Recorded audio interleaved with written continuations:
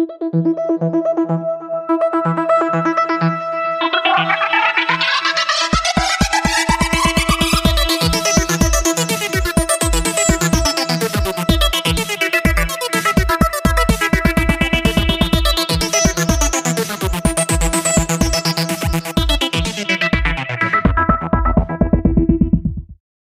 out your dodecahedrons and your game boards and all your little pieces, because it's time to sit down with your Midwesterners. Welcome back. I am Chad Coffin. And I'm Bryan Stoffel. And you are here because you love and appreciate the nerdiness that we produce every week for you guys, and you guys know where to find it. But for those of you who are new to the show and don't know where to find it, we are your Midwesterners, as we said before. That's MidwesterNerds at MidwesterNerds on Twitter and Instagram. MidwesterNerds@gmail is where you can get in contact with us. The Midwestern Nerds Podcast on Facebook. You can find us on so many different streaming platforms. You're probably listening to us on your favorite one. If you're not, you can find us on Apple, Spotify, Breaker, Overcast, Radio Public, Pocket Cast, Anchor, Google Podcasts, and most recently, Amazon Music. Guys, we'd really appreciate it. You take like an hour out of your week to listen to us, or if you listen back, because apparently we're your favorite podcast and you got to go back and re-listen to us even though we don't even have 20 episodes yet. If you can please take a little bit of time to rate and review us, it means a lot to us. It does a lot for us, and it helps us to continue to come back and keep giving you this content. And now that we're through, we're going to head over to this week's news with Bryan Stoffel.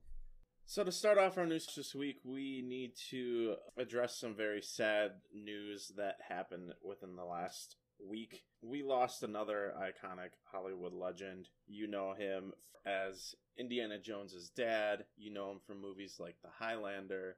And he's most known as the original Mr. Bond. Sean Connery passed away this week at the age of 90.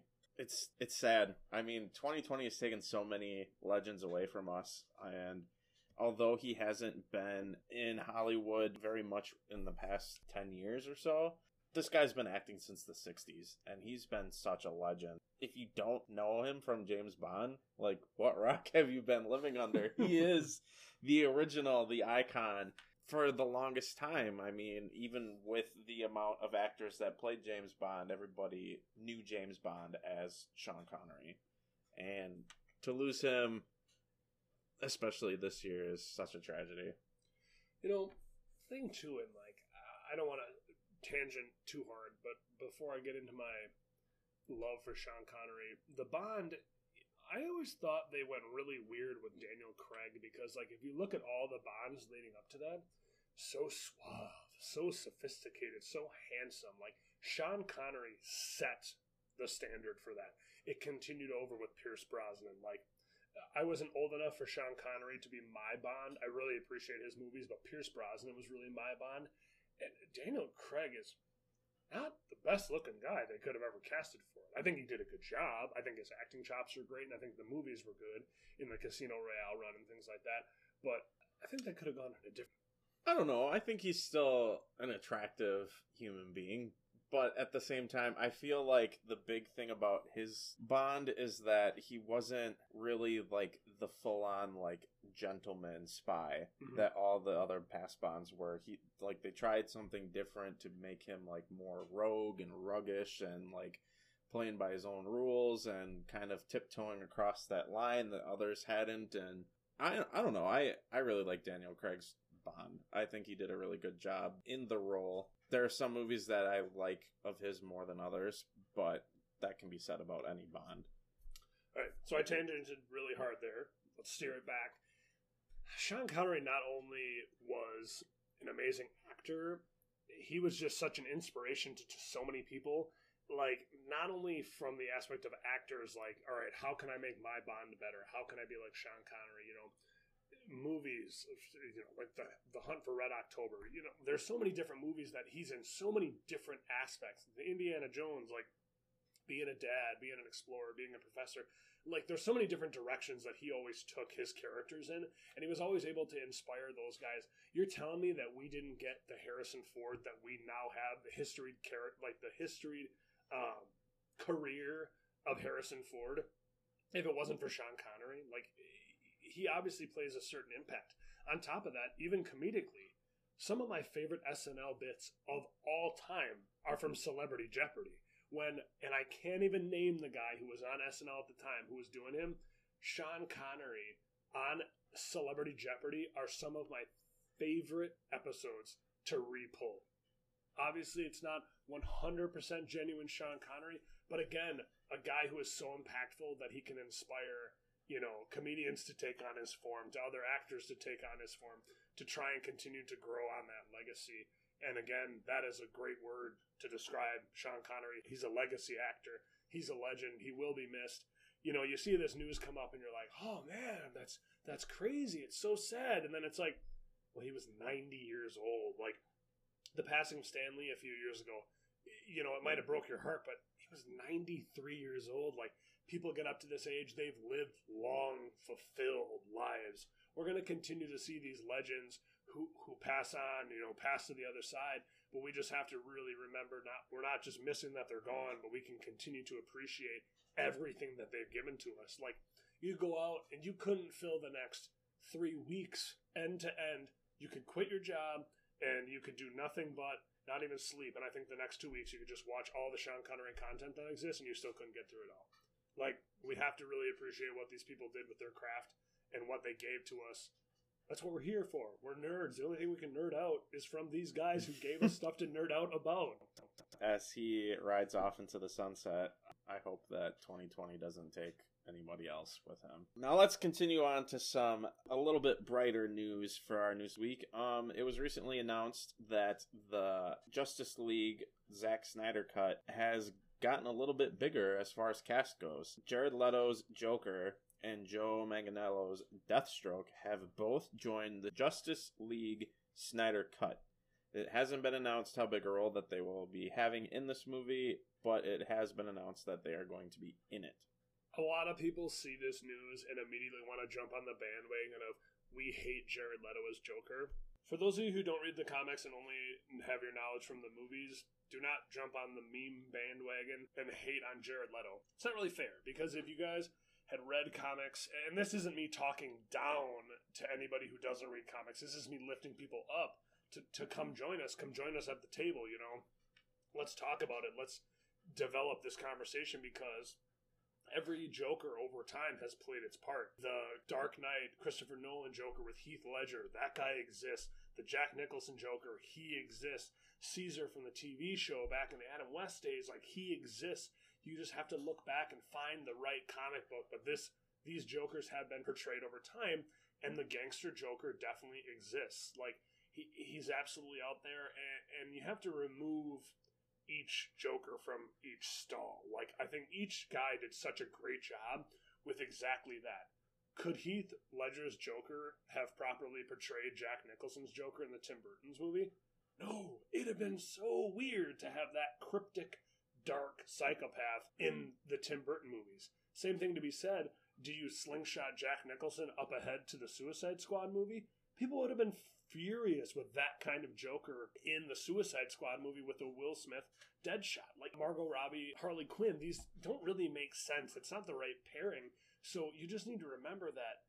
Don't just hate this Joker because he's not like the Joker you liked before. Just appreciate what he's putting out there. This guy is an extremely method actor. He does everything he can to really delve into the character. At the end of the day, if you watch it and you really try to appreciate him and you don't, so be it. That's everyone's own opinion.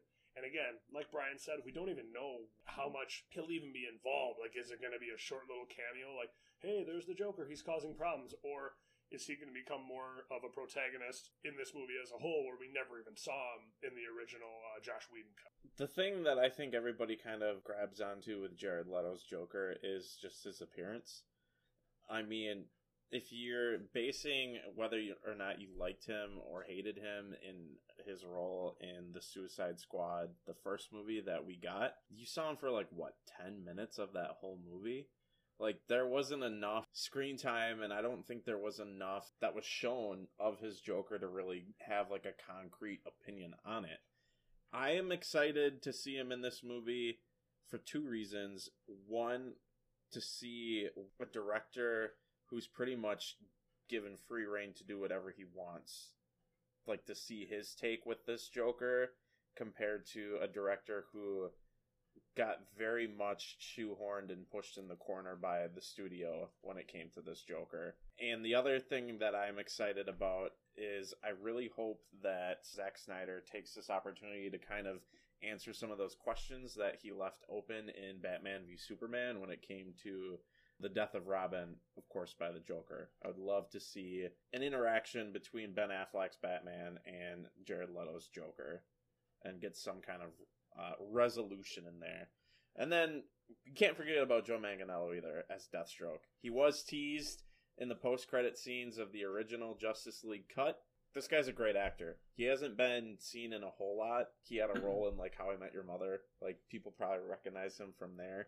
But this guy, not only does he look the part as a beast, but he's a nerd just like us. He has Hollywood celebrity D&D campaign. This is the guy that I feel like would go into this role with all of the background knowledge to be like, this is the perfect Deathstroke, my vision of it. And I feel like it would be somewhat faithful to the comics as well. And last but certainly not least, the thing I'll bring up, I know I just beat a dead horse with the Jared Leto thing, but the one thing that's really cool is the big talk right now is originally they were talking about this movie, and I always say we say movie, but again, we need to remind the fans that this is coming out on HBO in 4 separate parts. So it's not just even one full-length movie. It's so long that they're breaking it up. We don't know exactly the length, an hour, hour and a half. Each week they're going to drop a segment of the 4 segments. What it's really been being called lately is Zack Snyder's vision for the DCEU. It's basically him being like, all right, Batman versus Superman was pretty good. We put some stuff out there, but let's really set up the future for this movie franchise that we can compete with Marvel, that we can possibly be Marvel-esque, MCU-esque. So we kind of got to look at it that way too, because originally we're looking at, oh, it's going to be Zack Snyder's cut of Justice League. It'll probably be the same. Maybe we'll get another 45 minutes. It'll be good, but it'll be the same movie.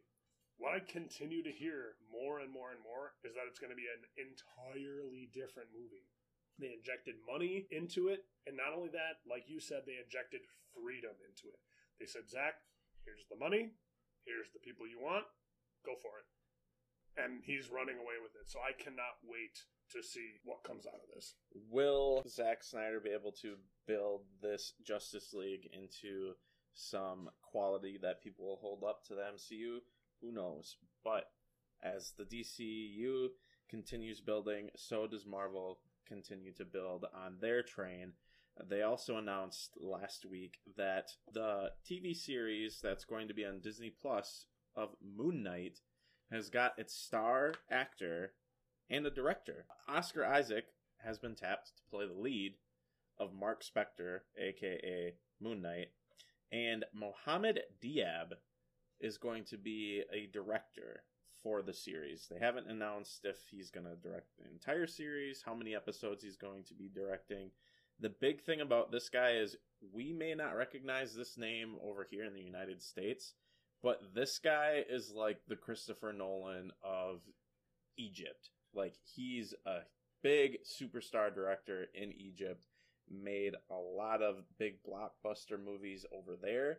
So it's really exciting to see Disney and Marvel tap into this guy to bring him over to a series that has some Egyptian roots to it. 2 things. First thing, if Marvel Cinematic Universe and Disney says so, it's good. Their castings have been on point. Their directors have been on point. These movies have come out and been great. We've trusted them thus far. Let's continue to trust them, especially with somebody who's behind the camera.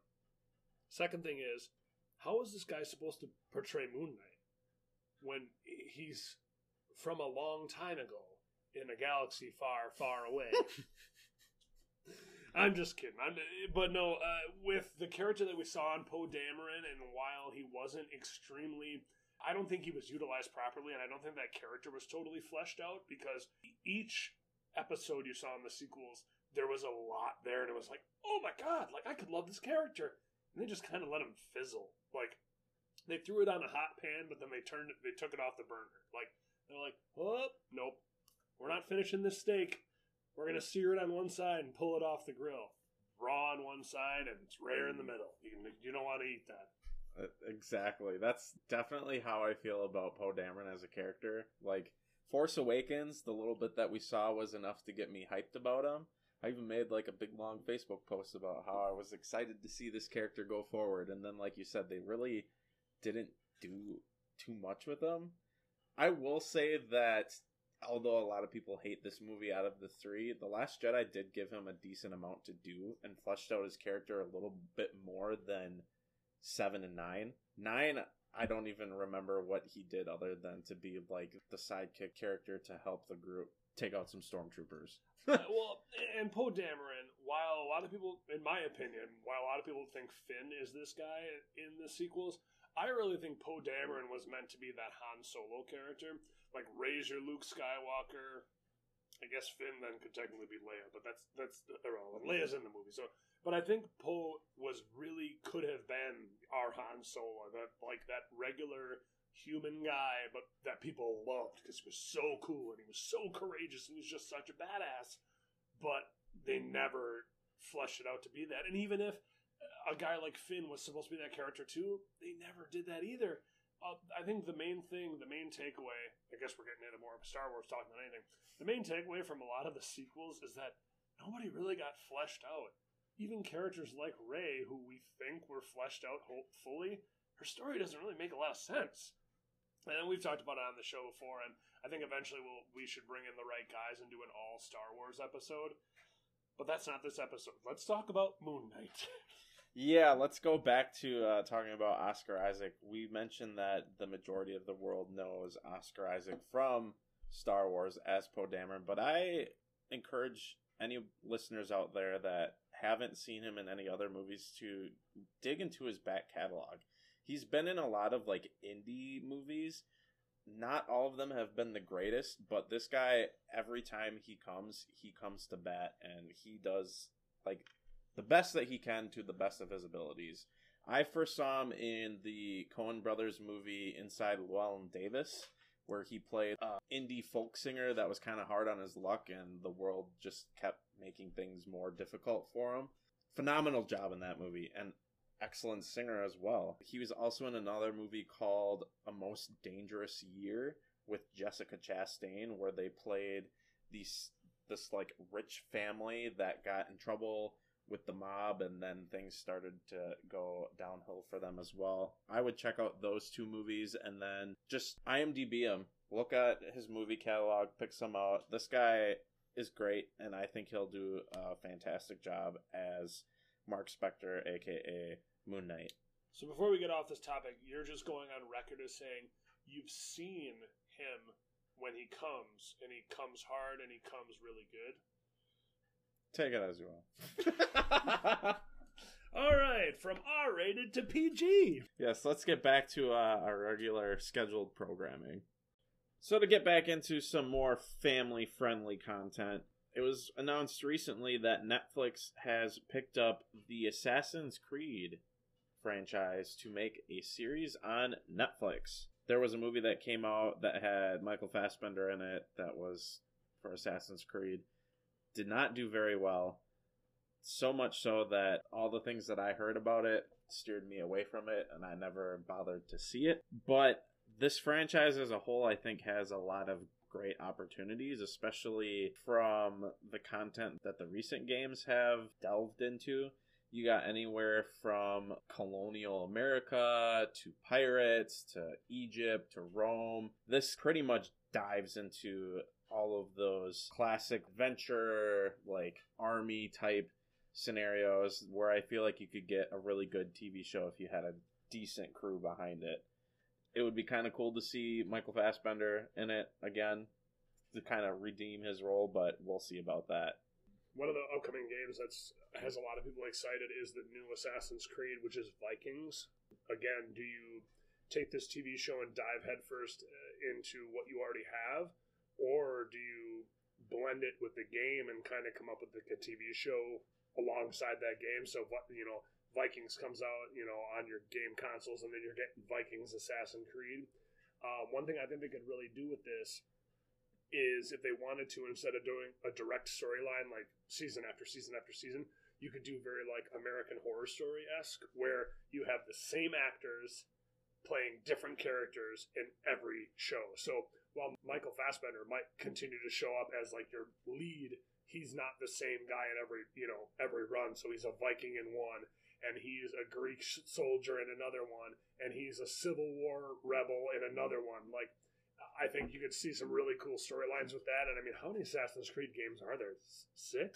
I don't know. I want to say this one would be 6. So you're already set for 6 full seasons of content. Pick your best storyline and just create it.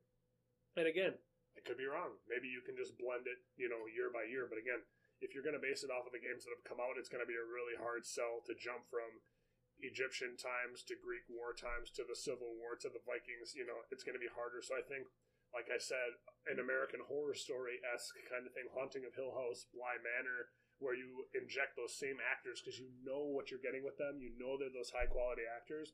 But then bringing them back to reprise different roles every season, I think would be really cool. There's a lot of potential with this series, and we'll just have to see what Netflix decides to do with it. I mean, we all know Netflix and their series, and Chad is a very strong champion of Netflix, and he will fight for them 9 times out of 10. So I think there's better outcomes for this series in the hands of Netflix than there was with Hollywood.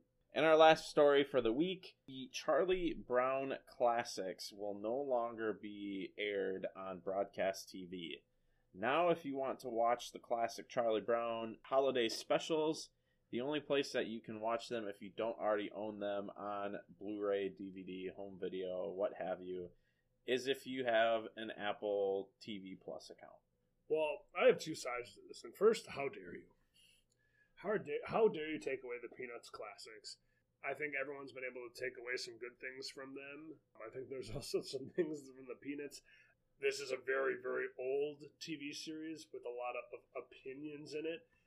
2020 culture. A kid who's down on his luck and his family might not have a lot of money. He's very dirty. And then on top of that, they call him Pigpen. As a kid, you're like, ha ha ha, the kid's dirty. And then as an adult, you're like, oh man. That was rough times for that kid. Not only, for those of you who go back and watch the Peanuts Thanksgiving special, I'm going to bring it up. Franklin is the only black Peanuts character. And if you look, when they're sitting at the table for Thanksgiving, they're at the long table, and I think Charlie Brown's at the head of one, and maybe it's Linus on the other side, I'm not sure. The right-hand side table has his sister, has another Peanuts kid, and then Snoopy, the dog. On the opposite side of the table, not in a dinner chair, but in a folding chair on the table by himself, is Franklin. Racist! Peanuts? Charlie Brown, what's your problem? I don't know, maybe it was an accident. It's a very pointed accident. If you didn't mean to do it, it's kind of a hard mistake to make. But again, like we said, it was a different time, a different era. Not saying that's right, but again, at the same time, it's been brought up before, look at the Charlie Brown Christmas special. A lot of good things come out of that. It's like, hey man, our Charlie Brown Christmas tree everybody might not love it, but it's important to us, and that's what matters, So there's a lot of good things that come out of it, and I may be overanalyzing, so I'm probably the bad guy in the situation anyways.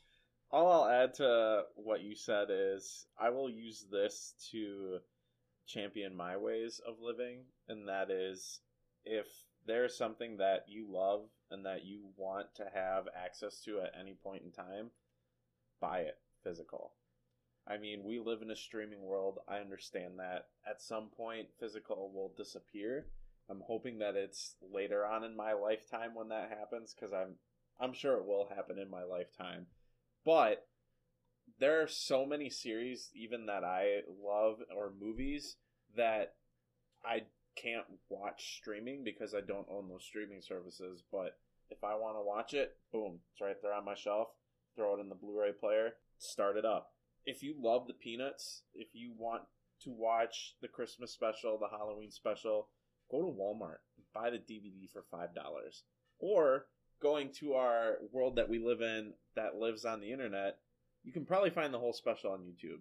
Or you can go on Amazon and probably get a box set of Blu-rays of all the Peanuts, probably on one disc for like $15, and get all 10 Peanuts special. You get the Hanukkah and the Easter one that's never been seen before. You know, the Kwanzaa one. And I'll pile on to that. We're collectors, so it's different for us. Like, we buy things to just keep them. Not hoarders, collectors. There's a fine line, I realize that, but like... And with streaming things in a streaming world... We are material girls. Oh my gosh. We're trying not to scare the audience away, Chad. Oh, I thought that was going to draw them in. Whoops. And last but certainly not least, the MCU has once again got back a classic, iconic character. Daredevil was a Netflix show that lasted for 3 seasons. After Netflix decided that they weren't going to continue with it, they still had the rights to it until last week when the rights went fully back to Marvel. So now Marvel has the rights for Iron Fist, Luke Cage, and Daredevil back from Netflix with Jessica Jones not too far away and Punisher as well. Exciting news. Very exciting news. I hope that Marvel does something with these shows to keep them relevant. Reboot them, rebrand them. Part of me hopes that they keep the same actors, especially the actors who played Luke Cage and Daredevil. Mm-hmm. Both of them did such a phenomenal job that it would be a shame to see them end the way that they did. Even if Marvel decided that they were going to redo the show, keep the same people. Because for us fans and nerds, we love those actors. But as like the common viewer, they're going to recognize that person as that character. The one I'll always champion is Michael Colter, Michael Collier. I forget how they pronounce his name on the French side or whatever. He was a phenomenal Luke Cage. He looked like Luke Cage. He acted like Luke Cage. He had the mannerisms like Luke Cage. He was awesome as Luke Cage. I got to meet the guy in person. Super nice guy. I had the shakes the whole time I was meeting him. I'm trying not to be weird, but you're awesome, and I'm really happy to meet you. Yeah, and again, Charlie Cox was phenomenal as Daredevil as well. There had been more than one tease now that Daredevil came back to the MCU that we'd see him show up in a Spider-Man movie, maybe as Peter Parker's lawyer. And again, this is more of those high and dry rumors that we might not see come out. I think more realistically, they don't go after a big hit like that, but they take like a Foggy Nelson and bring him in as your actor or your lawyer in a Spider-Man movie. And then that is just a super hard tease to Daredevil coming back to the MCU. And again, you could be like, oh, sorry, my buddy Matt, he should have been here. He's late. Sorry, he's blind. He gets lost sometimes and whatever. And just kind of poking, like kicking the tires on it. And again, like famed actor, Foggy Nelson, Fulton Reed of the Mighty Ducks. Like, this guy, he's my guy. I want him. Like, let's see him in the MCU. Again, it's a shame that Netflix never really did anything with the Iron Fist franchise. Like, they had the rights to it for so long, and they just never really incorporated it into a TV series. They never used the character at all. I wish I would have seen at least some form of a show on Netflix. In all reality, I don't think they really knew what to do with that show. With what show? With Iron Fist. I know you've removed that from your memory. There's no Lauren Bossing saying. I don't know what you're talking about. I know you removed that show from your memory, which you have every right to, because if they took my favorite Marvel character and butchered them, bastardized him, and butchered them as badly as they did, like for 3 seasons, if you count Defenders. Yep. And his little bit in Luke Cage. The only thing that I don't think that they messed up is I think the actor was good. I think they had a good actor, a curly-haired blonde Danny Rand. I think they did that right. And a lot of people were like, how can he be a kung fu master if he's not Asian? It's like, that's not the story. That's not how the story works. That's not comic book accurate. Like, Colleen Wing, I'll give you that. Yep, that was supposed to be right. Misty Knight is a black character. Colleen Wing, and actually, to be fair, in the comics, she wasn't Asian either, but it worked here. it doesn't have to be one way or the other. It doesn't have to be a certain way. But if you want to be accurate, don't argue that he should have been Asian because the character is a martial arts master. That's not a good argument. But again, I have a lot of gripes with this show, but that's one thing that I wasn't. So like you said, bring these actors back. I'm going to make a pitch here that probably hasn't been really thought of. And if it has, I don't know how popular of a pitch or opinion it would be. But I would love to see Marvel bring these shows to Hulu. Because Disney owns Hulu. You can be more adult on Hulu than you can on Disney Plus. Mm-hmm. And I think you could carry on that same content, that same quality and like mature content that you got from Netflix. I feel like Disney and Marvel, they have all the money in the world right now. I feel like they could even buy those seasons from Netflix to stream on Hulu and just continue the story. Especially with Daredevil, when you had that tease at the end of a proper bullseye, a full and proper bullseye, and then it led nowhere. Luke Cage was now the Kingpin of Harlem, basically. Mm-hmm. That went nowhere. So many unfleshed storylines. Like, the Defenders even. So, like, oh my god, let's bring in a Sigourney Weaver. Like, let's bring in a heavy hitter. Like, come on, man. Like, the fact that, like, Danny Rand and Luke Cage can spend, like, 2 full episodes together, but there's never really, like, a Heroes for Hire reference. Like, come on. Man, that's how these characters were born. I'm not going to say that. That's not how these characters were born. That's how those characters were saved. The Iron Fist and Power Man runs almost died on their own, but when they reinvigorated those characters together as the Heroes for Hire, it just refueled their run in the comics, and that's exactly what they could have done with this show. But again, like you said, one door closes, another door opens. Disney has the money. Like, you're telling me Netflix... There's no ceiling. There's no level to where they'll never say yes to them buying those storylines. Like, and if not, who cares? Bring those actors back. They haven't aged out. They're fine. They're good actors. They're good actresses. Bring them back. Let's run it back on Hulu. And I get how some of them, like Iron Fist, just to name one out of those Marvel Netflix series, like didn't perform as well. But then you also get Daredevil, which was one of, if not the most show on Netflix at the time. Punisher did extremely well. Luke Cage did extremely well. It's a no-brainer to bring those. When we're talking about all these heroes here, if I see anyone but John Barenthal portray the Punisher in the MCU, I was going to say something stupid like I'll never watch an MCU movie again. I will be under heavy protest of that because he, bar none, is the perfect portrayal of Frank Castle I have ever seen, from the action stuff to the PTSD stuff to the dad stuff to the just insane range this guy has. And I loved every second of his Punisher too, but we could sit here and blow these Marvel Defenders for the next 45 minutes, but I don't think that's necessarily what the point of this news topic was. No, it's not. But with that, we will be ending news for the week, and we've spent the majority of this episode getting off on our own tangents and nerding out about things. One of the ones that we nerded about was Star Wars, and now we're going to do a little bit more nerding out about that. There was a special show that continued this past week, The Mandalorian. We wanted to take our main topic for this week to talk about Season 1. Heavy spoilers, so if you haven't watched Season 1 yet, I don't think you plan on watching it at all because you've had more than enough time to catch up. We're going to drop all the spoilers. We're going to talk about the things that we liked. If there were things we didn't like, we'll mention them. And then we're going to talk as spoiler-free as we can about the first episode of Season 2, which dropped last Friday. You're not joking at all when you say it's something that we can nerd out about. I would argue that The Mandalorian is the best Star Wars content that has come out in the last 2 decades. Back to 2000. That includes the prequels, that includes the sequels, and as hard as it is for me to say, it includes the Clone Wars and the Rebels animated series.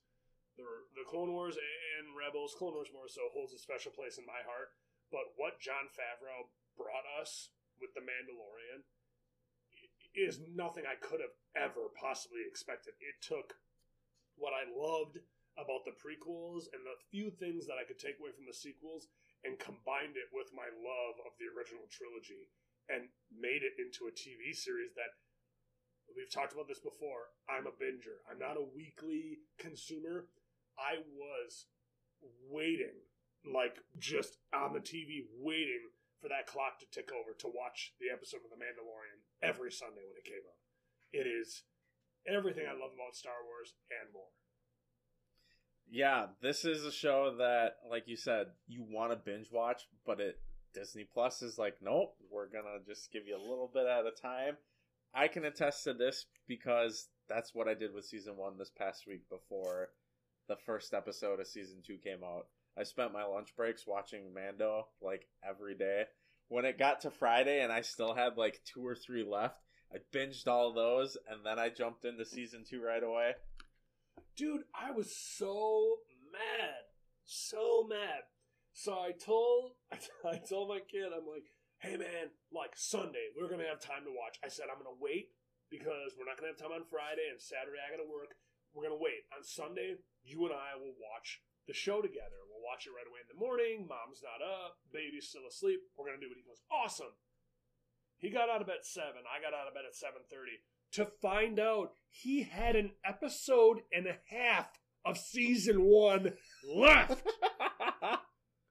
Not that I dislike those episodes, but I know what happens in those episodes. I was ready to watch the new episode, and I sit there gritting my teeth, just waiting. And again, like I said, I loved the first season, so it wasn't in so much duress, like, oh my god, I want the new episode.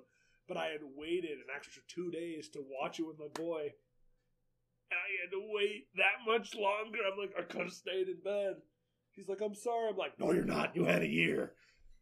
But like you said, though, it's still such high quality content. It doesn't matter. He could have been like, I have the whole season to watch. I'd be like, okay, I guess. Plus that 2-part finale of season 1, like, alone was just pure gold. Yeah, so, I mean, let's kick it all the way back. Your memory will be a lot fresher than mine, so I would love for you to lead this conversation, and I'll chime in, because I did not rewatch the way that you rewatched. I just went into it having known what I remembered, I guess. This is one of the few, like, Star Wars shows, movies, what have you, that I feel like you could go into without watching any Star Wars and still love and appreciate. And it's because of the way that even just the first episode, like, sets up the story. It sets up the world. It sets up the Mandalorian, what kind of character he is. The first 10 minutes is him on a job, so you know full well, like, what he does. Then you get the background of the Mandalorians and themselves on this planet. Then he gets sent out to do a job. He meets Queel, which was, I forget the actor's name, but the raspy voiced guy. But and his character is great, adds some humor to it with being serious at the same time.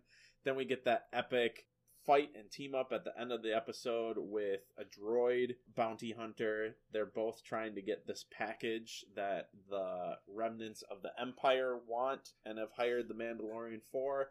And the episode ends with the reveal that the package is Baby Yoda. Probably the best kept secret that Hollywood has had in the past 10 years. Because with the world that we live in and the internet and so many leaks and spoilers getting out, like, you can't keep a secret like Baby Yoda from anyone. And yet they managed to pull that off and have that big reveal at the end that made everyone super excited to see what was coming next in the season. I don't want to kick it back too far, and I'm just going to make this point really quick. Nick Nolte. That's the guy's name. Okay. All right. I was looking it up. I'm like, I'm going to find it before he knows. You're right in that no one would have... I don't think you would have had to seen any Star Wars content before this to enjoy this show. But I think having consumed Star Wars prior to makes this more fun. When you're like, oh, they're on that planet. And, oh, wait, I recognize that. And there's so many Easter eggs and teasers. And even if they weren't intended to be Easter eggs or teasers, it made the show so much more fun. Especially, like you said, after the first episode, the reveal of Baby Yoda. You're like, I know that little green thing. I've only seen one. ever before. If you read the comics or the books, there's a second one, Yoda and then Yaddle. But it's irrelevant. But you're like, oh my god, that's Baby Yoda! Which technically isn't accurate, because it's just their species. It's the child, technically, because it's just their species, so it's not technically a Yoda, because Yoda is his name, but that just is way too barrel straight for the nerddom. I call him Baby Yoda. I've got his pop right over there on his shelf. My baby boy upstairs has a stuffy of Baby Yoda hanging with all his other ones. We love Baby Yoda in this house, so we call him Baby Yoda, not the child. I think everyone pretty much calls him Baby Yoda. Why wouldn't you? That's like that purist attitude where it's like, oh, I'm sorry. It's like, why do you want to take away the fun? Right. Why do you... all you're doing is taking it away from yourself. When we end this conversation, I'm going to turn around and call him Baby Yoda. If you want to be mad that it's that, be mad by yourself. Be miserable. But misery loves company, as they say. I think one of my favorite parts in the series is when you flash ahead, and one of my favorite characters next to Baby Yoda and next to the Mandalorian and next to all the people who I loved was Gina Carano's Cara Dune, the Flash Trooper from the previous war, originally Empire, but now was like, wow, that was jacked up. I'm not going to do that. She is kind of like a refugee on this planet, but a total badass, and one that was originally rumored to end up playing She-Hulk, which I was so all in for. Again, the actress that they chose, not bad, but I was really big on her. She was a WWE girl for a while. I thought she was... I don't think it was WWE. I thought it was MMA. I could be wrong. It's one of those two. And again, and that's the thing. She was, even in the show, too, they really portrayed her to be such a badass. Like, that scene where they're in, like, that, like, pub, and they're doing that electric belt thing, and this guy's, like, thinks he's beating the shit out of her, and then he shoves her to the ground, but she wraps that electric band around her arm to pull him in, and then beat just the shit out of him, is just a small glimpse into what they are. And then her and the Mandalorian help to kind of rebel against the... What are they? Are they First Order in this? Or are they Empire? Like, I think they're Empire. They're Empire because this takes place right after... the Death Star explodes, right? Yes. In Return of the Jedi. So, yeah, they're just kind of hanging around at this point, so they're kind of getting pushed out, but they help to release this camp from the Empire clutches. Also, one of the fucking funniest, and if not most adorable Baby Yoda moments when her and the Mandalorian are fighting, and they're like beating the crap out of each other, and they basically have like him in a chokehold, and then Baby Yoda sips from that soup. He's like just watching these like lethal killers go at it, and like 5 yards away, he's like, "Have you tried the soup?" One of the memes to come out of the show now with the Baby Yoda and the soup. Yeah, great episode. Oh, such a good one. Mom, on Christmas morning when we're opening our presents at 4 a.m. Yeah, I mean, so many Mandalorian things to come out of this. So many Baby Yoda memes, so much memeage to come out of this show. My favorite episode, and I think the strongest episode out of this first season, I feel like was the third episode. When he gets Baby Yoda back to the planet, hands him over to the Imperial Guards. He gets his reward, the Beskar, the coveted Mandalorian medal. Goes back to the underground lair where the Mandalorians are. Gets his new badass Beskar, like super shiny armor. And then you think he's gonna go off and start a new adventure, but he's also contemplating like leaving Baby Yoda, the child, with them, and then he just says, fuck it. Goes back, wastes them. Everybody. Wastes all the Imperial guys, takes Baby Yoda, goes on the run on the streets, then all of a sudden, boom, there's a bounty on his head. Now all the bounty hunters are after him too, and he's trying to escape, and then who comes to the rescue but an army of Mandalorians. To see that army of Mandalorians against the bounty hunters and then to get him out of there. He turns that corner and then you just see guys on jetpacks and blasters and stuff that's going wild. It was so cool. I did look into your... you were correct. She was not WWE, some actress. She was an MMA fighter who specialized in Muay Thai. We'll just give her stats quick. She had 8 total fights in MMA. 7 wins and 1 loss. 3 wins by knockout, 1 by submission, and 3 by decision. I'm not messing around with this girl. No. Sorry, no. Absolutely not. Even after watching the show, like you're like, no, I'm cool. Well, not only that, but you also got a teaser of like her capabilities in the first Deadpool movie when she was the bad guy in that too. Yeah, you're right. Absolutely. Oh my god, we could go on for hours. I mean, not only that, Carl Weathers is like the head of the Bounty Hunter Society. Dylan! Yeah! From The Predator. Yeah, like it's crazy, like the actors that they pulled in here. Gus Fring from Breaking Bad. Just so many phenomenal Bob actors. Elvis from Sons of Anarchy and Bill Burr were both in the same episode. Yeah, just a lot of big people. A lot of big superstar talented people that they got for this show that, portrayed their characters phenomenally. Deservingly so. Again, this show ends up where you're originally thinking you're just going to follow some bounty hunter style, Boba Fett, where he goes from job to job. He ends up really finding a love for this child and protecting him. And every episode, he finds himself in more trouble and more trouble and more trouble. And at the end of the day, his route is to protect the child that we find out early on, probably in the 4th or 5th episode, is just like Yoda, force sensitive when he lifts that jersey. That was in episode 2. Really? That early? So in episode 2, he lifts the Mudhorn. The Mudhorn, a giant hippopotamus rhinoceros that weighs like 3 tons, is about to smash Mando, and he stops it and lifts it in the ground, or lifts it off the ground rather, and then of course he passes out afterwards, super adorably. But that's when he's like, "Ooh, gosh!" Mando's like, "I got something special on my hands here." Speaking of Force-sensitive Baby Yoda, one of my favorite scenes in the whole first season, one of the funniest scenes, is in the last episode where the Imperial TIE fighters like shooting at him, and they're trying to figure out how to take this thing down with just their little blasters. And Carl Weathers is like, "Hey, baby, do the magic hand thing! Do the magic hand thing!" And he's waving his 3 fingers in front of him, and Baby Yoda's just like, "Hi!" and like waves. Waves at him. And the funny part is because Cara Dune and Mandalorian and the Mando are like, "What did you expect? He's a baby." Right. And then Carl Weathers is like, "I had to try." We keep saying baby. For those of you who are listening to the spoilers and haven't, he's actually rumored to be 50 years old at this point, which kind of bodes to Yoda's age, which is somebody who has said like upwards of 800 to 1,000 years old, being Yoda at that old age. When does he come into adolescence? When does he come into young age? When does he come into adulthood? Like, we could be looking at Baby Yoda for technically another 50 years until we see him become, a kid and things like that, which is pretty cool. Some other things that come out of this, we see him in an episode with Carl Weathers again.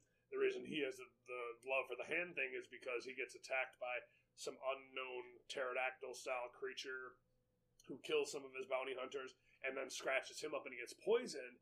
And originally he's like, no, don't let him touch me. And he comes over, and then we see force healing. So really, one of the only things that, while we thought it was going to be a bigger crossover, I think this was the true thing that led into the last movie for the sequels, was force healing, where we saw it in The Mandalorian by Baby Yoda. We never really had seen it before in any Star Wars movie, but we all just kind of pretended it existed because we wanted to pretend it existed. And then we see Rey use it in the sequels in Episode 9. But yeah, he uses it there, and that's where he goes, "Use the hand thing, like you can do it." Jason Sudeikis, if you're not aware, Jason Sudeikis was the stormtrooper who punches Baby Yoda in the face. That guy took so much heat on Twitter. His old acting troupe, his improv troupe, where he used to act,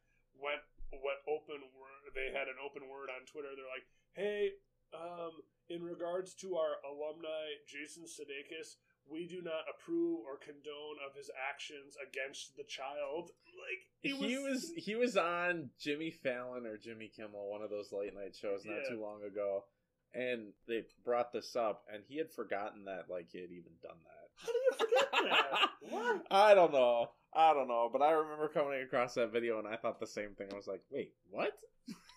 Yeah, I mean, we're just firing all over the place. I guess let me turn it back over to you. Do you have more that you want to? Because I only have one other thing that I want to bring up about season 1. My last thing that I will talk about is Taika Waititi. as IG-11 brought so much comedy of like how serious of a bounty hunter he was in that first episode, and then when he comes back at the end of the season and he's the nurse droid, like I wanted more of it. But since it's the spoiler talk now, his death and Nick Nolte as Queel, like both those characters, I was sad to see pass. I mean, hit home. It's powerful.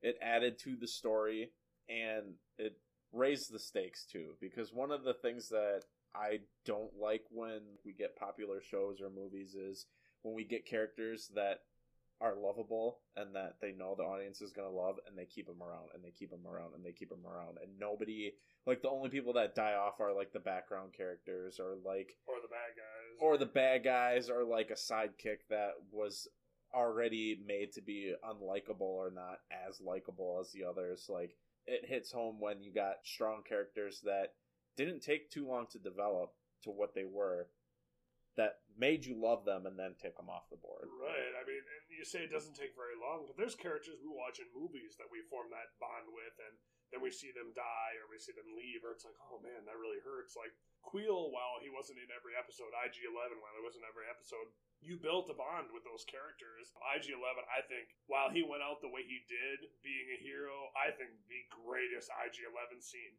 is when he has Baby Yoda strapped to his chest. Yep. He's on the speeder bike. He sets like a cruise control. He's like driving the speeder bike with his legs, doing full 360 rotations with blasters in both hands, tearing through this bounty hunter city, just blasting, not only with both of the guns, but also however using his legs to use the speeder bike blasters too. And the whole time he's sitting there murking guys, just straight up murdering stormtroopers, and Baby Yoda's like having the time of his life. And he's also protecting the child too. Like, yeah, you see him move in ways that, like, he's taking the hits. The blaster's coming. He turns. He takes the shot. He turns back and kills the guy. Oh, just such lovable characters. And Taika Waititi came back and directed, I think, two or one? It might have been one. Directed one of the episodes for The Mandalorian as well. He directed the final episode, which is the one he goes out on. Yep, which is cool. I think, yeah, he might have directed one or two. I think it was the first one he was in, and then the last one he was in. I think he directed both of them. That would make sense. I could be wrong, but the last thing I want to bring up, which is really cool, because it's a link to Clone Wars and the Rebels animated series, is Giancarlo Esposito's character at the end, the big bad guy. At the end of the series, he gets blown out of his TIE fighter. You think he's all but said and done, and then you see a hole getting cut in the side of the ship, and he comes out, and the dude is wielding a black lightsaber. Which, again, originally not canon, but then said through George Lucas that the Clone Wars and the Rebel series are canon, bringing the black lightsaber, the non-Jedi or Sith-labeled saber, into The Mandalorian. That part was so sweet, mostly because, like, as a child, and I even have, like, pictures that I drew when I was drawing Star Wars and whatnot, I always wanted a black lightsaber in Star Wars. I always thought that would have been such the sweetest, most badass bad guy weapon, and then to see that come. I haven't watched Clone Wars yet, so I don't know the history behind it, but just to see it as a casual fan, and that, again, goes into what I brought up at the beginning of the conversation, is that you don't have to have watched everything to love and appreciate this show. Does it help? Do you pick up more of, like, those little hints and teases? Absolutely. But for me, seeing the movies and not the Clone Wars, I don't know what that black lightsaber is, but I still think it's badass. You know what that black lightsaber is, and that adds even more to it as well. The last thing that I'll bring up is this show also gives parents the ultimate line to use on their children with Queel's character. You say what you need to say, and then you say, I have spoken. And then you just walk away. And you make it known that, boom, this is the law. Dude, parenting lines. Quill's, I have spoken. Or the Mando, this is the way. Right? Why do we do it this way? This is the way. It's a new twist on because I said so. Like, right? way cooler. Like, I have spoken. This is the way. No, I totally agree. So now we're going to head into what was before spoiler filled. Now we're going to go spoiler free in a quick synapse of episode 1 of season 2. So we don't want to get too spoilerish with episode 1 of season 2, mostly because there may have been some people who haven't had the opportunity to watch this yet. It's so brand new. I personally hate spoilers, so we're going to try to keep this as spoiler-free as we can. I will just open up and say that everything you love about season 1 continues and even improves in some aspects in season 2. We get Mando being a badass. We get Mando being a badass. We get Baby Yoda being cute. Yep, adorable. This episode really introduces where this season's going to go. And it wasn't something that I expected right off the bat, but makes sense when you think about it. And by the end of the episode, you get really excited about it. We go to a familiar place. We see some familiar people. We see new people with familiar things. I think one thing we can get back to is two things that were talked about in, and this technically speaking isn't a spoiler because this has been news for over a year now. We have actor Timothy Olyphant playing an important role in this show. Important to an old character in the series. But then we also get the information that actor Tamir Morrison was said to play a role in The Mandalorian Season 2. So if those of you who knew, those of you who don't know, those of you who want to Google it or don't want to Google it, these are big leads into this show. So we'll give you Mando being awesome, Baby Yoda being adorable, Timothy Olyphant, and Tamira Morrison. Set in a familiar place. And that's Absolutely. all that we can really tell you without getting too spoilerish. So we will definitely at some point in the future be talking spoilers about this show, but we want to keep it as spoiler free for now for listeners out there who haven't seen it yet. Because we have to check ourselves. Before we wreck ourselves. But once a week, we always check ourselves in the Cadillac Checkdown. That's right, folks. We are back in action with sports for you. I know you look forward every week. We're going to come back at you with the full force of the Cadillac Checkdown this week. Mostly NFL news because that's what's going on right now. First things first, the remaining undefeated team is the Pittsburgh Steelers. I know I wasn't huge on them before, but they continue to prove me wrong week after week. The one soft point in that team, I continue to think, is an aging Ben Roethlisberger. In their win a couple of weeks ago, the guy you'd think the team who had 4 touchdowns, the quarterback would have looked good. He didn't have any. He had 2 picks. The touchdowns were all over the place. So again, it's yet to be seen if this team is one that can carry it the long haul. Again, we're talking 7-8 games into the season. We're only halfway there. We'll see what this team is going to continue to do. This is not a team who stays undefeated forever. It's just not. So we'll have to wait and see what happens. I mean, the Packers were undefeated. I thought they were a lot better than the Steelers. The Seahawks were undefeated. I thought they were a lot better than the Steelers. The Titans were undefeated, and then were beat by the Steelers. Nobody stays undefeated forever. It just doesn't happen. It'll be interesting to see where this team goes in the future. If they stick with Ben Roethlisberger, like after this season, if they decide to bring in somebody new, somebody different. Absolutely. With the amount of weapons that this team has, if your quarterback is the weakest component to your team and you get somebody really talented in there, that could be a very dangerous team.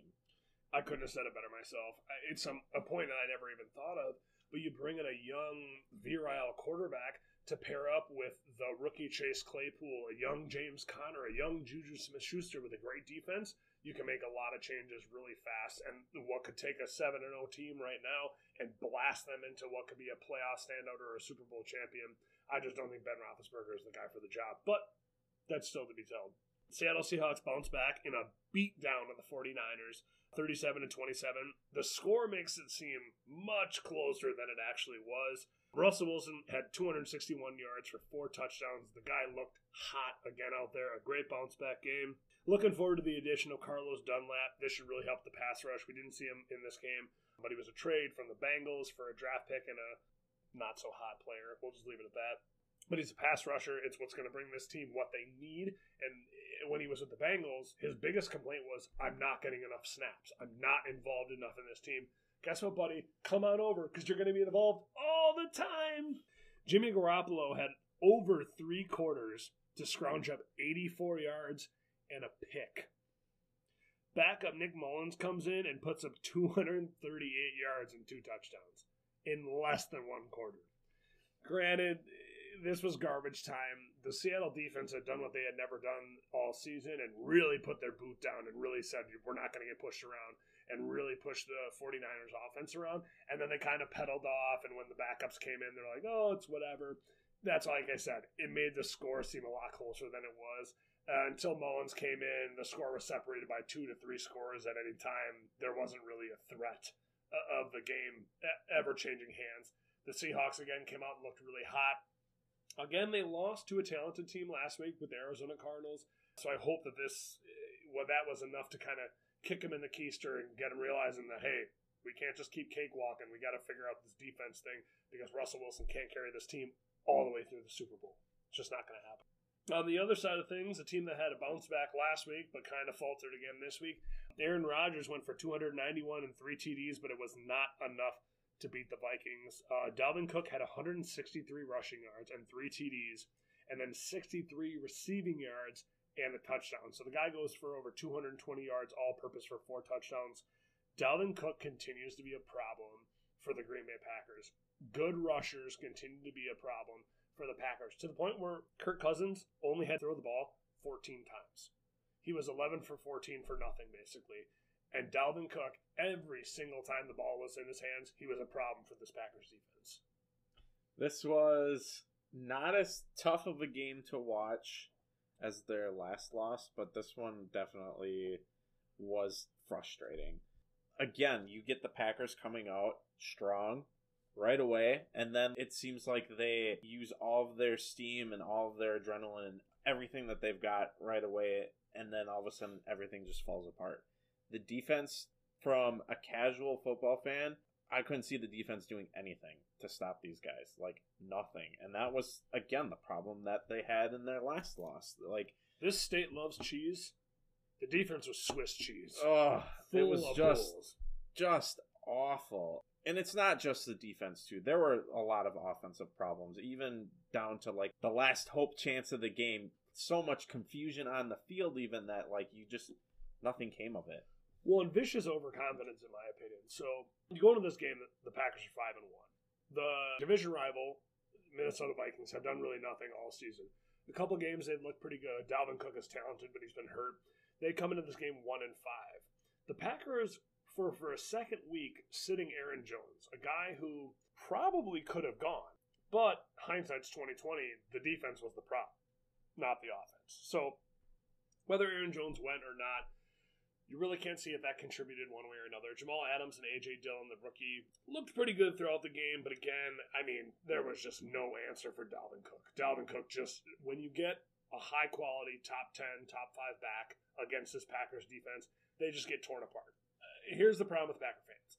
Packer fans, while I feel are tried and true, often, when you look online, while they're often toted out as the real fans, the ones who always stick by their team, they are, as much as any other team, out with pitchforks and torches, ready to get rid of people.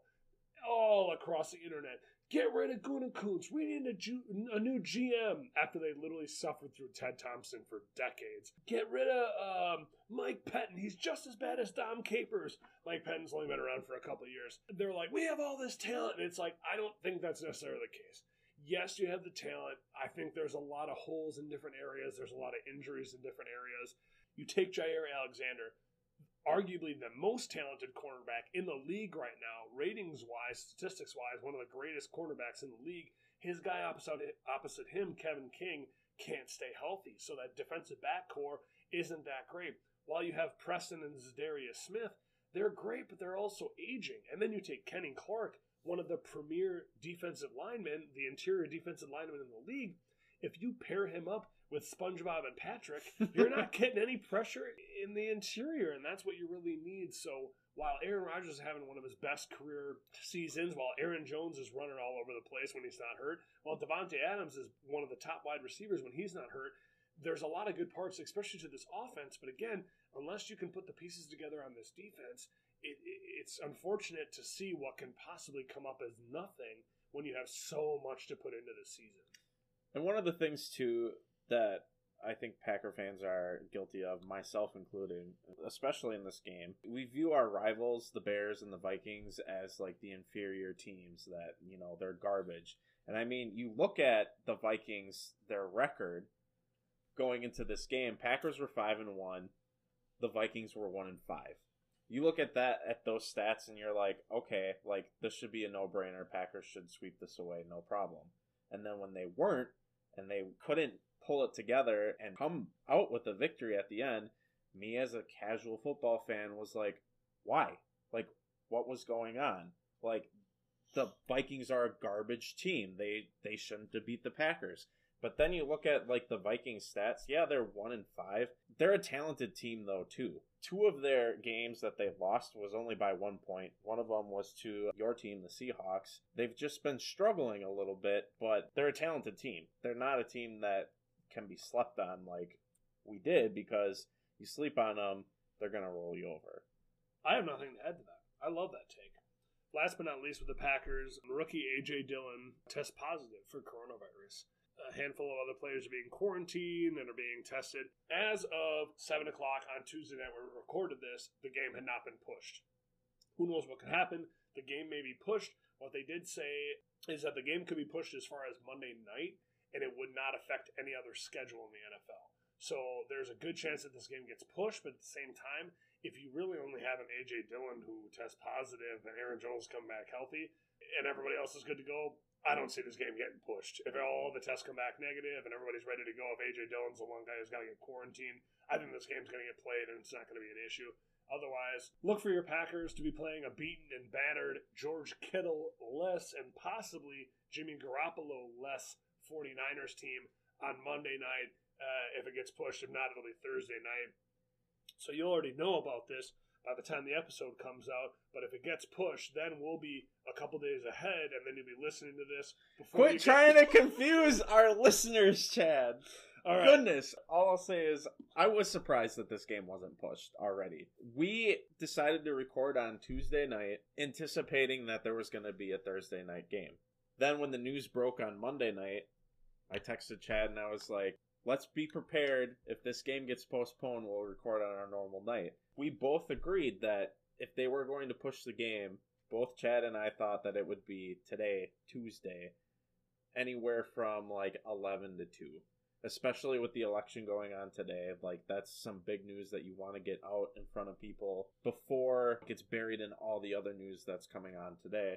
I am surprised that it didn't get pushed. And I'm also curious to see if it doesn't get pushed, or even if it does get pushed just to Monday night, the outcomes of playing this game. Because you have one player that's got COVID, chances are you're going to have more. Especially since they just played on Sunday, too. And Dillon was in that game on Sunday. It'll be interesting to see, too, how the Vikings team is affected by it as well. And after we talk about the teams that we love, let's talk about the teams that we don't love so much in a new fan favorite segment, Suck It, Elvon! We can continue this new segment because Dallas continues to just blow it. We talked about the garbage bowl of Dallas and the Eagles playing on Sunday Night Football, one of the lowest rated Sunday Night Football games of all time. Dallas still can't even get a win in the garbage bowl. Dallas falls 23-9 to the Eagles. They couldn't even score a touchdown. This team continues to look bad. The offense is bad. The defense is bad. They're looking to backup quarterback to start next week's game. We'll see what happens. I mean, you never know with talents at the wide receiver position like CeeDee Lamb and Amari Cooper, running backs of a top 5 caliber like Zeke Elliott. You really never know what you're going to get or what you have until you really see. Who knows? It could be a shot to the arm like a backup like Nick Foles, and maybe they could turn it around for a couple wins of the season. The NFC East sucks. I mean, the fact that a 3-4-1 team leads the division right now should be enough to tell you. The fact that the division has a team that doesn't even have a name should tell you enough. The fact that the division has a team that is on their 4th string quarterback should tell you enough. They are a mess. It'll be interesting to see next year draft time, like what teams get what picks. I feel like all the first picks are going to go to that division because, like you said, 3-4-1. Leads the division, yeah. Yeah, that's garbage bowl is the right thing that term makes it for a mess is that they each play each other twice in the year. So all those crappy teams have to play one another. So somebody has to win a handful of games, which makes it messy. For our listeners who don't know, Elvon is a good friend of ours. He's a big, deep Dallas Cowboys fan. I would love to get him on the show just to have you two talk about it in front of a microphone because both of you are very strong and opinionated people, especially when it comes to sports. And oftentimes you aren't on the same views. The best part now, to have him sit down on our show is he has no ammo. He has no fuel. All he has is garbage. So I would love to have him on.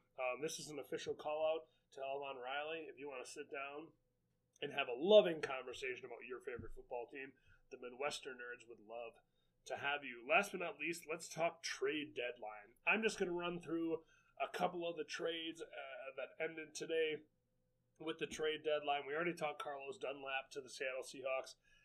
There were a lot of rumors of Stephon Gilmore's and your J.J. Watts making their ways to other teams, and that didn't really happen. It kind of fizzled out, but if you didn't catch it, here's the information you need. Miami's wide receiver Isaiah Ford is headed to New England for a 2020 7th-round pick. Los Angeles Chargers cornerback Desmond King is headed to Tennessee for a 6th-round pick. San Francisco's linebacker Kawan Alexander is headed to New Orleans for linebacker Kiko Alonso and a contingency 5th-round pick. New York Jets linebacker Avery Williamson is headed to Pittsburgh for a 5th-round pick. This guy went to bed on Sunday without a win and woke up Monday morning undefeated. What a great way to be. Dallas defensive end Everson Griffin to Detroit for a 6th, and Minnesota's edge rusher Yannick Ngakoue to Baltimore for a 3rd-round pick and a contingency 5th. I mean, a handful of trades that went through before the deadline, but with the talk that was coming, the Packers looking at Will Fuller or Kenny Stills for some draft picks, the Packers looking at J.J. Watt, the Seattle Seahawks looking at Stephon Gilmore. A lot of these big trades, maybe not Will Fuller or Kenny Stills, but a trade for a J.J. Watt or a trade for a Stephon Gilmore. You're really mortgaging your future on a trade now. But with the talent that we've seen and the ability to win with the Packers and the Seattle Seahawks this year, you would have thought they would have gone out for that guy. That could really push them over the edge to the point where Stephon Gilmore told his agent and his realtor he wants all bids on his house, all offers in on his house by 6 p.m. tonight. Because he's like, I'm getting traded. I'm out of here no matter what. Didn't happen. Oh, you're homeless now, boy. Granted, he's got plenty of money. He could buy whatever house. He could buy a whole apartment complex. It doesn't matter. A lot of times we talk nothing happened in the end of the trade deadline. But there could have been deals made. But the numbers weren't ironed out and the exact specifics weren't ironed out. So we could hear about them tonight or tomorrow and really see, some of those picks that might have rolled through. But usually the big blockbuster deals, the big player deals, they come out right away, and that's how we hear about them. And before we get out of this, we have to go back to one is probably our second favorite sports-related fan segment. Right behind Suck It Elvon is our fantasy football booms, busts, and sleepers with the Golden Knight. Folks, it's time to take off those tap shoes and lace up your sneakers because it's time for another weekly installment of fantasy football booms, busts, and sleepers with our favorite guest, the Golden Knight. I am Chad Coffin. Welcome to the show, sir. Thank you very much for having me again. Well, let's not drag our feet here like we're toe tapping on the sideline. Let's get it started with your boom for the week. My boom for the week is Kyler Murray, quarterback for the Cardinals. Kyler has taken a big step forward this year, and I look for that to continue against the Dolphins, who granted are a scrappy team, but are now going up against the guy who just went toe-to-toe with Russell Wilson and won. Throw in the fact that the Cards had a bye week, and I think Kyler has a big day against the Dolphins. Awesome pick. I mean, the guy's the number 3 quarterback in fantasy right now. He's got a couple interceptions. One, he had a rough week against Detroit. with 3 interceptions, but he did have 2 touchdowns and 270 passing yards. I mean, this guy's resume this year speaks for itself. 26, 32, 21, 23, 26, 28, 37. I think the only other quarterback who was ahead of him is obviously Russell Wilson, and then I couldn't even tell you off the top of my head who the other one would be. But yeah, just a good pick, a young guy who's really coming into his own, especially with the weapons that they have there now, especially looking a pass-heavier team now with Kenyon Drake being injured on and off. So, no, good pick for this week. I like it. My bust for this week is Gus Edwards, running back for the Baltimore Ravens. Gus had a pretty decent game against the Steelers, rushing for almost 90 yards and a touchdown, but he played fewer snaps than teammate J.K. Dobbins, and Dobbins provides something in the passing game. Against the Colts, who are great against the run, I think Edwards may have a slide back. Absolutely. I think one of the things that you're saying here is that he is receiving as null and void, and not null and void is, he doesn't have a lot. He has literally 0 receptions, 0 yards, and 0 TDs this year. You know, a couple of good rushing weeks. The second one, over 10 carries. He had both in week 2 and week 6 and week 8. He went for 73 yards in week 2. He went for only 26 against Philly, but then he did have 87 yards in that touchdown, putting him up to almost 15 points. So, like you said, against Indy, I don't really see him repeating that. And then finally, the sleeper for the week is Marvin Jones, wide receiver for the Lions. The Lions may not be a good team, but they are good at scoring fantasy points for your team. Kenny Golladay is out this week and could be out for longer, but against the Vikings, look for Marvin Jones to fill in for Kenny and have the chance to go out for big numbers. You know, the only thing I think that puts a hamper on this, I know you did these picks before this happened because the news came out about an hour ago. They just put Matt Stafford on the COVID injury reserve list, whatever you want to call it. So we'll see what happens there. Again, you never really know. Some of these backup quarterbacks can come off and just snap one off and have a great game. You know, that's how Matt Flynn made all that money. You know, exactly. Yeah, I don't remember who the Lions backup is offhand. It's like Jeff Driscoll or something like that. But I mean, hopefully that guy can throw the ball. Yeah, and who knows? I guess we'll just have to wait and see. As always, it is a pleasure. I know this is always a fast segment, but I know a lot of the guys out there who listen to the show who need a little bit of fantasy advice. I'm looking at you, Otters. Really appreciate the extra little insight before setting their lineup for the week. Again, for your Midwestern Nerds Fantasy Football Booms, Busts, and Sleepers, I'm Chad Coffin. And I'm the Golden Knight. We'll catch you next week. Those were some beautiful picks. And speaking of beautiful picks, I'm going to kick it over to my boy Bryan for the best staff recommendations. Best staff this week is going to be short and sweet because we've spent the majority of this episode talking about it. It's the same pick for both Chad and I, and that's got to be The Mandalorian. If you haven't watched season 1 yet, what have you been waiting for? Go out and watch it. And if you haven't caught up on season 2, episode 1 yet, watch that as well as episode 2, because by the time this episode drops, episode 2 of The Mandalorian will also be out. All right, guys, a call to action. Our email is so full of dried out GoDaddy and Instagram and Twitter emails. I don't want to see any of that anymore. I have sitting in front of me a classic 80s X-Men comic that has been signed, while we're not the creators of it, by your Midwesterners. It is backed, it is boarded, it is ready to be shipped out. I want to see somebody give us a shout out on a Facebook page, on a Twitter, on Instagram. Somebody give us a shout out, and you're going to get a signed comic, a classic 80s X-Men comic, signed by your Midwesterners, Bryan Stoffel and Chad Coffin. Again, at MidwesterNerds on Twitter and Instagram, MidwesterNerds Podcast on Facebook. You can find us on Apple, Spotify, Breaker, Overcast, Radio Public, Pocket Cast, Anchor, Google Podcasts, and Amazon Music. If you don't want to do a shout out, I want to see you in our inbox. Any of the things that we've called to action before.